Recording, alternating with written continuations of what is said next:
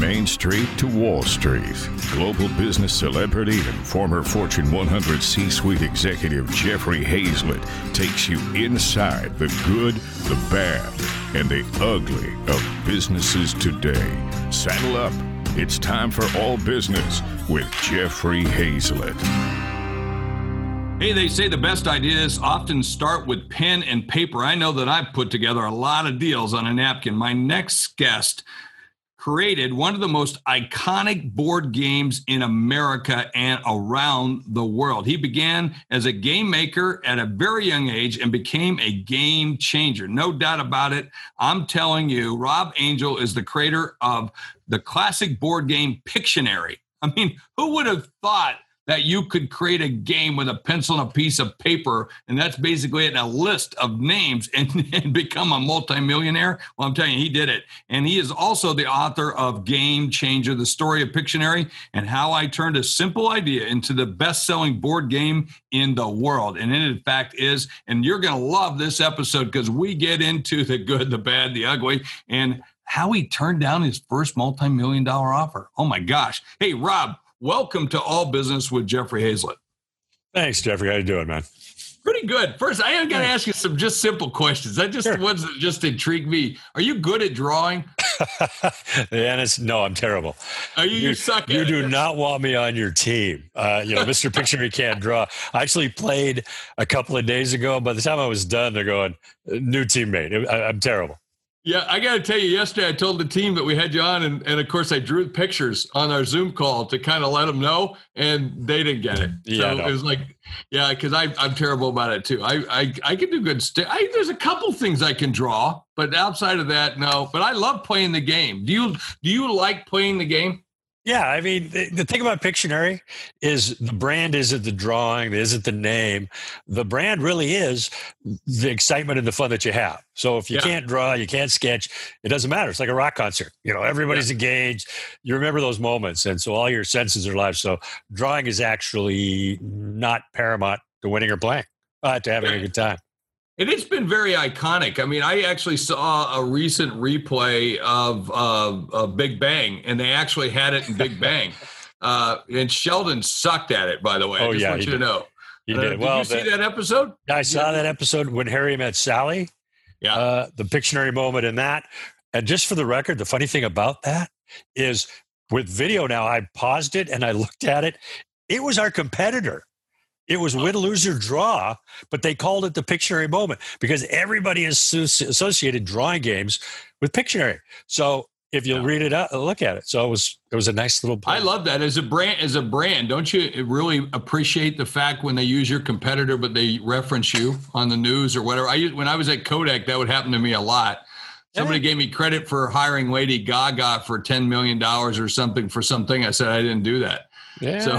Well, whatever. All the press was great as long as they called it Pictionary because we were the drawing game. So everybody just assumed it was great.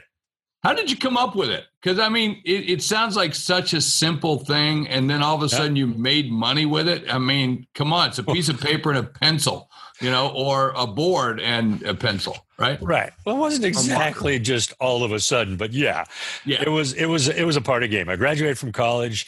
I moved in with 3 buddies, and I was always looking for an idea. Right? I'm a schemer and a dreamer. Yeah. Wanted to be an entrepreneur, never wanted to work for anybody else. So I was always ready. And one day my roommate said, "Do you want to play a game you learned at college, charades on paper?" So we literally got off the couch, 2 roommates over here, 2 roommates over here, and we started sketching words. And we just sketched words and we played it night after night, hour after hour. And this is 1982. Wow. Right? So 22 years old, making $300 a month, waiting table. But board games were popular. Trivial Pursuit kind of Jerry rigged the whole thing. We used to put it out, and Risk. Risk is my favorite game. Yeah, mine too. That one will take you on.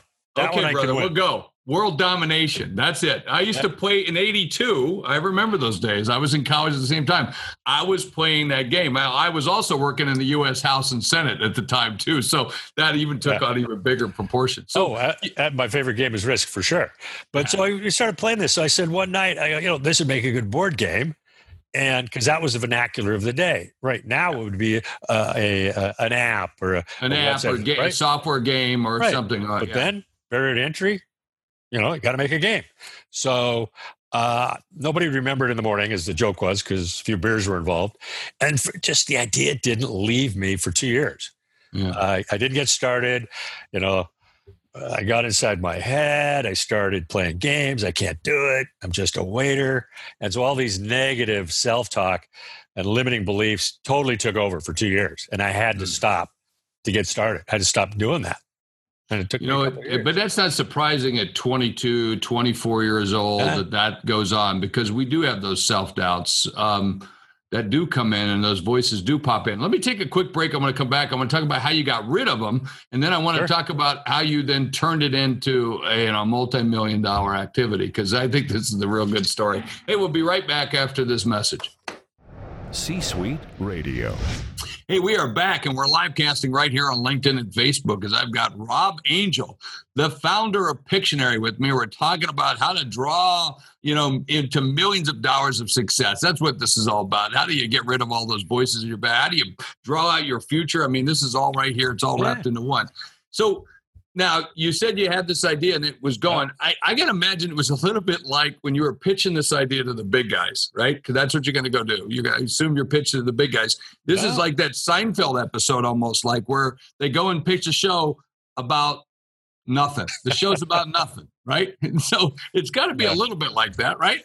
Well, yeah, we didn't know what we were doing. I mean, I'm waiting tables. I got a couple of partners, and we had no business being in the game business. Yeah. And so to get out of my head, I had to break it down to its simplest task. That was my step. And so to me, it was the word list. So I could get everything that was in front of me, a pad of paper, a dictionary, and a pen. And I went in the backyard. Yeah. And I started writing down the word list. Because I could get my head around that. I didn't have a plan. Why ruin a good business with a plan? So right now it's the word list. And I open it up and I write down the first word that makes sense. Aardvark. That was it. Aardvark. Aardvark. I read down the word aardvark. That's why I call the whole thing Finding Your Aardvark.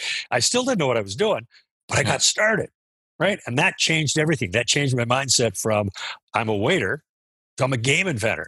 And it took 2 years to write aardvark. 2 years to write the word aardvark. It took 30 seconds to write the second word. It just got faster and faster. Yeah. And so by the time I was done, I was a game inventor.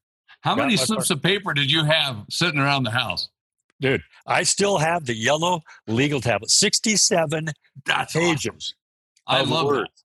5,096 words. How many of those words made it in the first game? 2,500. Really? 2,500. So I had, I figured if I'm successful, I could do 2 versions. So I'm already starting to think ahead. Yeah. And our business plan, we were going to produce 1,000 games by hand in my apartment. That was our first run. It wasn't through the game company. But as you said earlier, our business plan was written, I swear this is true, on the back of a cocktail napkin that my partner took from under my beer. I go, well, how are we going to do this? He writes down, make games, sell games. That was it. That was our business plan. Do you still hang out and do business with that guy now? Because I love the big thing you said was break it down. That's breaking it down. We make games, we sell games. Okay. Yeah, don't overcomplicate it. By the way, number 3, step and repeat, Yeah, exactly. Yeah, we're still friends. It was over for breakfast a couple of days ago. Yeah, we're still hanging out. Do you think it helped you? Was now that you've done it, you've gone on to many other things in your career, but this one, we're always marked or anointed by that first one. I mean, that first big thing, or what we really were known for first, that becomes the thing. You can never shake that. Which, by the way, it's a good question to ask you in a minute, is whether you'd ever like to say that people don't just point at you for something else. That'd be another thing to ask you. But are you happier that you didn't know what you were doing? Was that or would you rather know what you were doing now and then do it? Oh, without question. If we had to know what we were doing, I wouldn't be sitting here. Yeah. I mean, we did everything by intuition, by gut. Yeah. There was no internet to say, how do you market a game? How do you produce a game? We just used our intuition. We said, okay, let's try this, see if it works. So without question, too much information would have stymied us because we just had to make choices. Right, wrong, or indifferent, live with them. So I think we get overstimulated. over-researched. Totally. Yeah. We wait for perfect when perfect isn't the thing you need. It's never going to happen. It never happens. Never happens.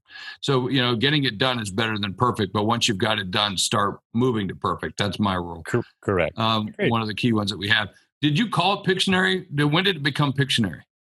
Right in the beginning. We're sitting around, and it was like, you want to come over? Because we had friends come over, play this game where you draw. So finally, combining pictures and dictionary, and it was an old Fictionary. It was an old game, so we said perfect Pictionary. So from the beginning, it was a perfect name. Yeah, that was iconic, wasn't it? I mean, to be able to pick that name. Well, we had trademark issues because there was a game out called Fictionary, and so the trademark was denied. And instead of calling the lawyers and going, okay, how do we fight this? I go, I'm all of 25, and I go, I'm just going to call the guy. So I called up the owner of the trademark, said, here's the deal. New game inventor. No, it's not going to cause confusion in the marketplace. He goes, sure.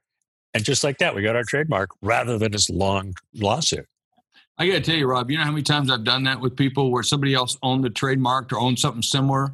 And I just called them and said, what do you think? Can we work this out? And now with your website, I'll put your stuff on my page. You put it on your page. Sure. Let's do something. You help me sell it. I'll give you a check. I don't care. And it's a lot easier to do that, isn't it? Right. It's when you go in guns blazing, that's how they're going to respond. Right? Go in with a smile on your face, know your facts, know what you need, know what you want, but just go with a smile and say, let's have a win-win. Rather than try to, hash this out, with the lawsuit. It's not worth the time. So with your experience, I mean, you basically began, okay, this is Calvin and Hobbes. There are no rules, right? I mean, let's go back to that time frame when Calvin and Hobbes was hot. And there are no rules. But there's certain rules that some people have to do to be successful. Pictionary has little to no rules. How can we align ourselves with having no rules to be successful?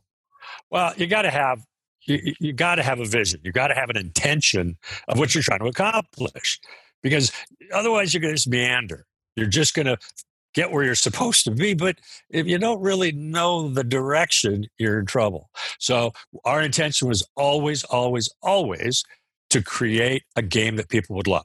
The graphics were important. The rules were important. But the ultimate deal of the game was to have fun and people enjoy playing together. And so all the decisions we made were based on that. So we had a plan, we had a goal, we had a dream, and certainly had a vision.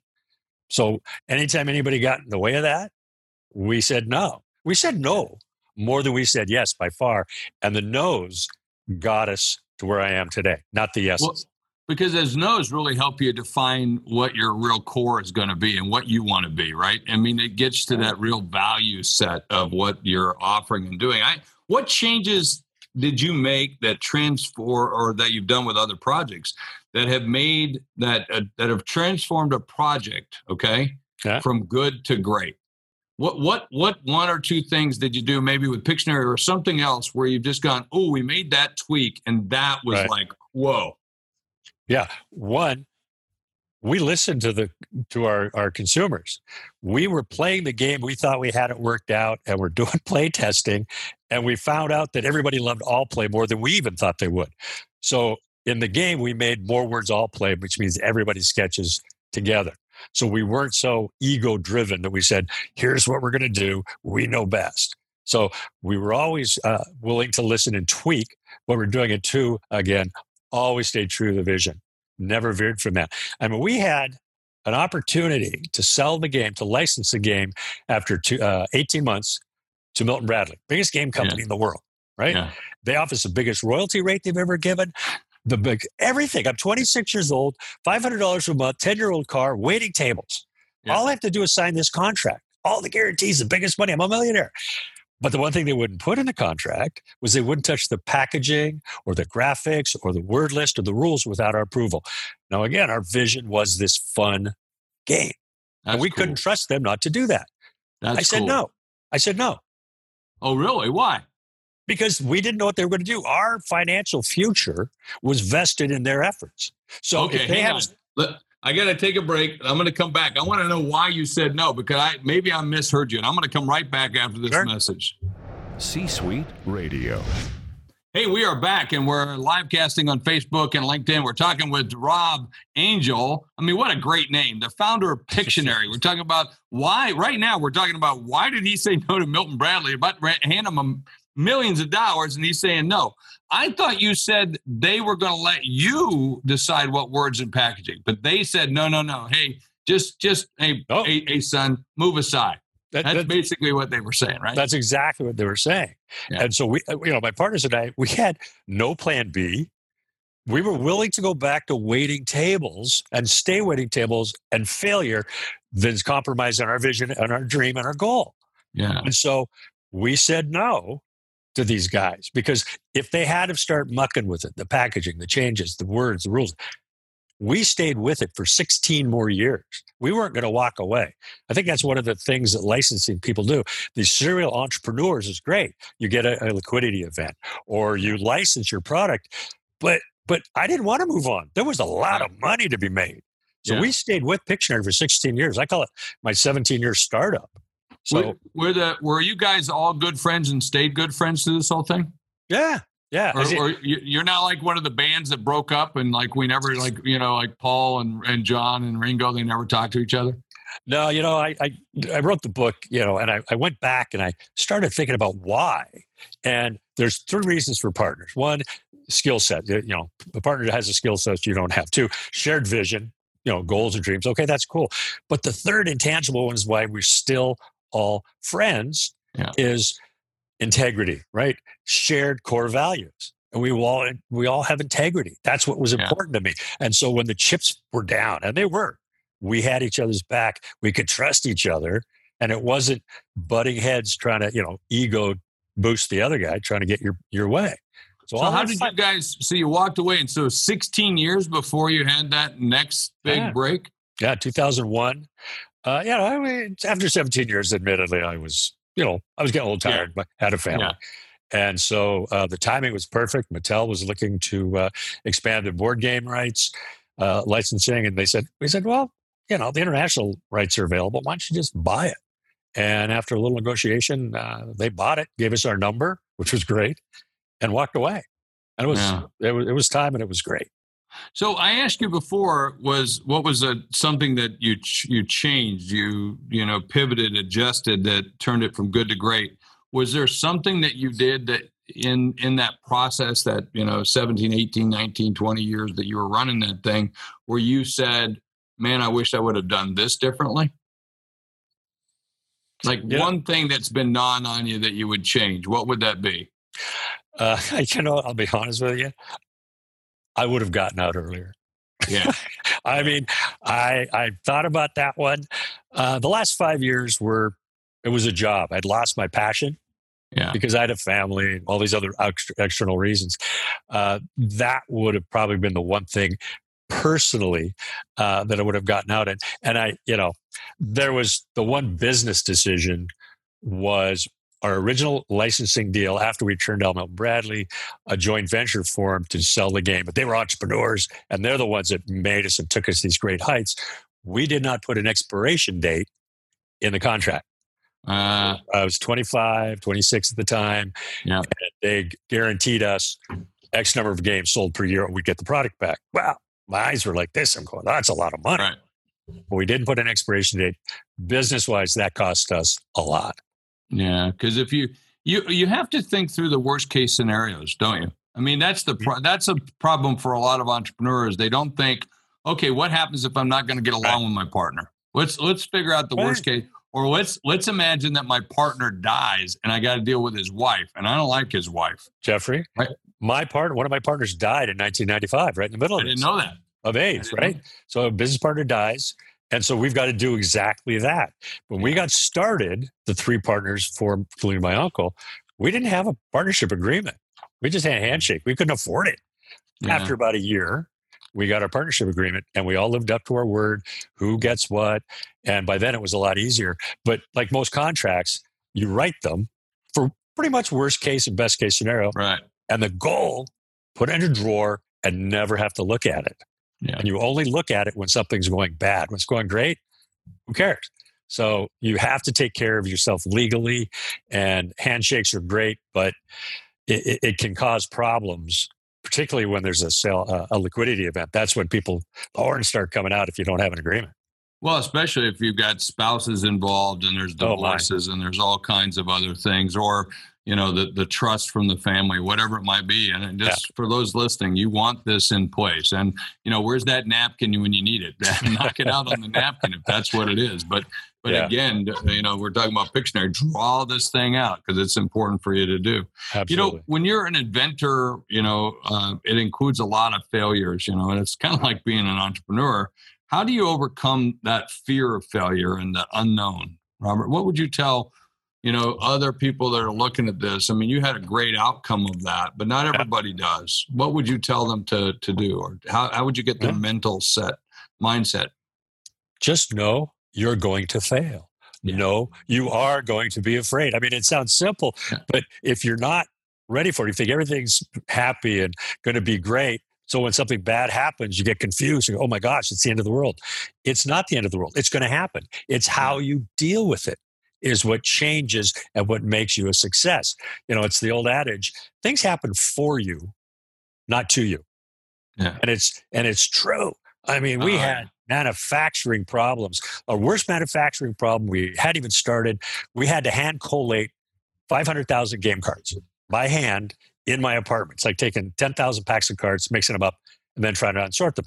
When it first started, I was like, this is me, fear of failure. I was going crazy. This is me, 26, not understanding. And I'm throwing the phone and I'm throwing tantrums. These Yeah. But guess what? When we were done, my two partners and I did it together. And the for me part was we bonded. We understood we had each other's back. It created this connection that we didn't have because we had this shared enemy to fight against. And so that set us on the path for the next 15 years of this beautiful friendship and connection. So just know the things that are going to happen. So it's how you deal with them and the fear of the unknown. I'm one of those guys. I love the unknown. I hate knowing what's going to happen next. That's no fun. So, because it's kind of like Christmas. You already know what you're getting. What the heck? But I mean, that's not to say you don't take care of things.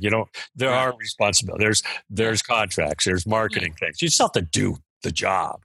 Yeah, but it's what good people do. It's what good people do. It's what you have to do. It's part of the. Buck up, buttercup, as I say.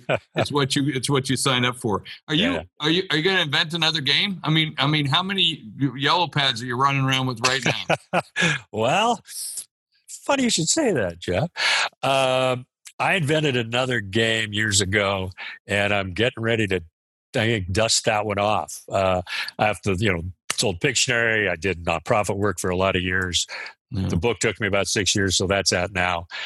So I'm back at a creative stage, and it's really fun. So I've got another game. I've got a TV show. I've got all these ideas that I'm now looking at and getting ready. Well, a lot more extensions. I mean, think about Pictionary. Pictionary became a game that I don't know, Jane's running. I can't remember Jane's last name, but that they put on NBC and they brought up on the board. Well, I sold the rights, so I can't do a Pictionary game. I can say from the inventor of Pictionary. No, but the new game, you're going to think through all these extensions because absolutely. Back then you just were like, hey, I got a game. I'm selling a game. Now you can do it as an app. You can do it as a TV show. You can do it as a podcast. There's lots of things you can do it as. Absolutely. The technology, has opened up everything for all old games, new games, Kickstarter. I mean, our barrier to entry was really big back then. You had to find all these financing and prototyping. Right. Yeah. Now you push a button and you've got a prototype and you got a game. In fact, the most funded items typically that you see on Kickstarter are games. Because everybody has an idea for a game. But here's the one thing I would actually tell people, because they come to me all the time. What is your intention for this? Because they've got this great idea for a game.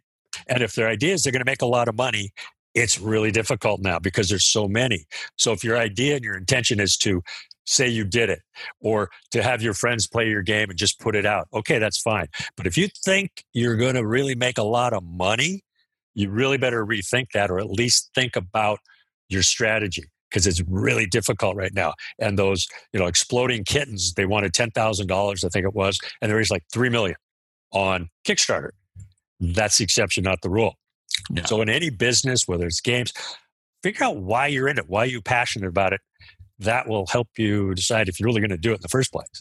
I don't know if I want a game called Exploding Kittens, but nonetheless, it's fantastic. Is it really? Oh my God. Check it out. It's so I'm not in the loop. I'm not in the loop.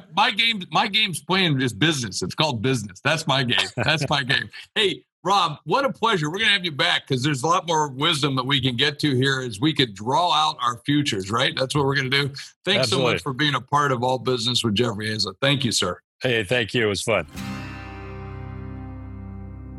Hey, at the end of every show, I like to talk about what I learned. I learned two things out of this thing. I mean, I really enjoyed this interview. It's one of those interviews that I actually really get into. You can tell when I get into them because they're just so much fun. And I liked the one thing he said first was break it down. He created a word list. Just break it down. And I loved what his partner said. We do games. We sell games. I thought that was pretty cool. I mean, that's as simple as it can get. And then the number 3 is, hey, we step and repeat it. That's what I added to it. So that was one of the things I learned. I also like in it, you're not in it for you. I like that thing that he said. It's not about you. It's about what you're doing for others and solving it. So, not woe is me when stuff happens. It's not all about you. Okay. That's just stuff that happens. You got to move on. You got to do it. So I think that was a really good learning because sometimes we internalize this. Oh, I'm a failure. It's me. It's me. It's me. No, it's not. It's your idea. It's the way you did it. It's your financing, or it's just stupid people who don't get it yet. How's that? There you go. That's what I learned right here on All Business with Jeffrey Hayzlett. Don't forget to tune into not only just our podcast, but any podcast that we've got on C-Suite Radio. In fact, we've got some great ones. And of course, don't forget to tell a friend. That's how we grow. Thanks so much. Talk to you again. All right, you want to stop that and do the video again? Hey, everybody, I'd like to talk to you about the takeaway I had from today's interview with Rob Angel. Now, what a great name, Angel. You got to be good right there. But he is the founder of Pictionary, and we talk about how he made a multi-million-dollar career out of a pen and a piece of paper. That's simple. That's how they did it. And I love the learning that I took away from this show, which was all about keeping it really simple, because keeping it simple took them to an whole nother dimension. In fact, not only did they turn down the very first offer, I mean, they kept going at it for a number of years, for over a decade and a half before they actually looked at the next big deal. All right. And of course, they cashed out. But think about it. They said, hey, we do games and we sell games. That's what they do. They broke it down right there. And I thought that was really cool to break it down. That's what we can learn as entrepreneurs. That's what we can learn as business leaders, is to take the most complicated things in the world, the most complicated problems or issues, anything it is, and just break it down to simple things. And what he did to make Pictionary very successful, he broke it down to the word list. To start with that first word list, he had over 5,000 names, went to 2,500 names. That was the initial release of the game. 2,500 different words that you could draw out. Very simple. You break it down. That's what I learned right here on All Business with Jeffrey Hayzlett. Don't forget to tune into not only our show, but all shows on C-Suite Radio, where we're turning up the business and turning up the volume on business. You're listening to All Business with Jeffrey Hayzlett, brought to you by C-Suite Radio, a podcast network featuring today's top business experts, and is part of the C-Suite Network, the world's most trusted network of C-Suite executives. Find this and other business podcasts on c-suiteradio.com.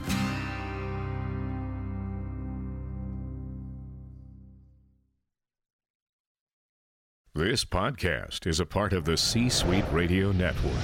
For more top business podcasts, visit c-suiteradio.com.